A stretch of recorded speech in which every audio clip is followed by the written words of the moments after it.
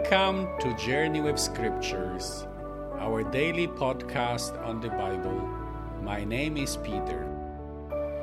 Today we meet Jesus in the synagogue in Capernaum, delivering a powerful sermon.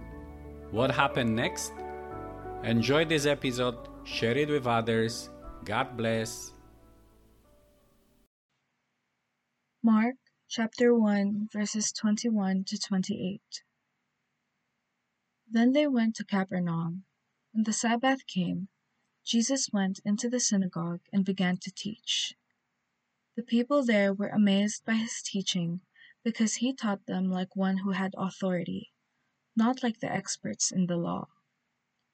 Just then, there was a man in their synagogue with an unclean spirit, and he cried out, "Leave us alone, Jesus the Nazarene.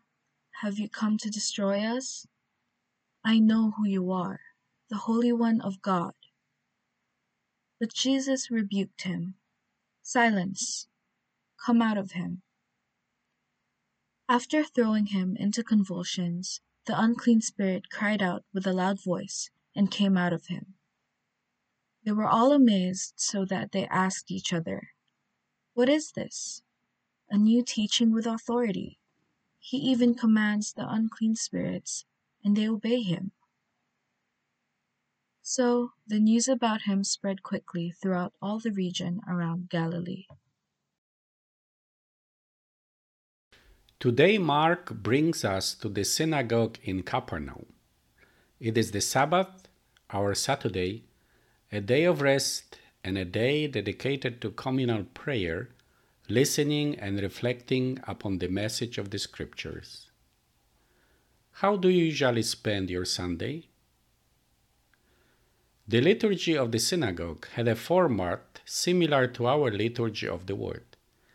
A passage from the Torah, the first 5 books of the Old Testament, followed by another passage from the prophetic writings, was read, and then someone interpreted these texts, supporting his ideas with the authority of the scribes. Jesus, however, surprised the participants of that liturgy in Capernaum because he did not quote the famous rabbis, but spoke for himself.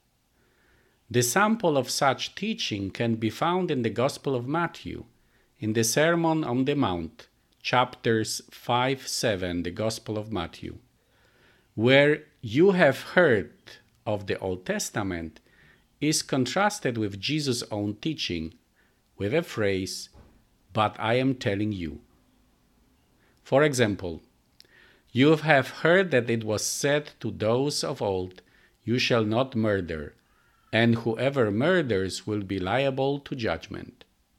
But I say to you that everyone who is angry with his brother will be liable to judgment." That liturgy in Capernaum was interrupted by the cry of a man possessed with unclean spirit. Actually, he shouldn't be there. Anything unclean was unfit for God's service, and someone who was unclean was prohibited from taking part in worship. Then why was he there? Did he come on that particular Sabbath to challenge, perhaps even to frighten Jesus? Mark does not say, and he also does not tell us what was so particular in Jesus' teaching that stirred that unclean spirit to speak out. "What to us and to you, Jesus of Nazareth?" says the unclean spirit. An unclean spirit seems to speak on behalf of all the forces of evil opposing the salvation of human beings. Those forces are like a parasite. They feed on others and destroy life of others in the process.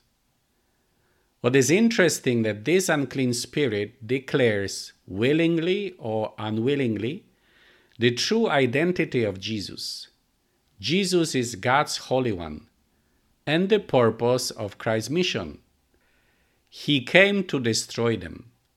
This goal is clearly expressed few chapters later, where the mission of Jesus is described as binding the strong man, the prince of demons, and plundering his house, namely setting people free.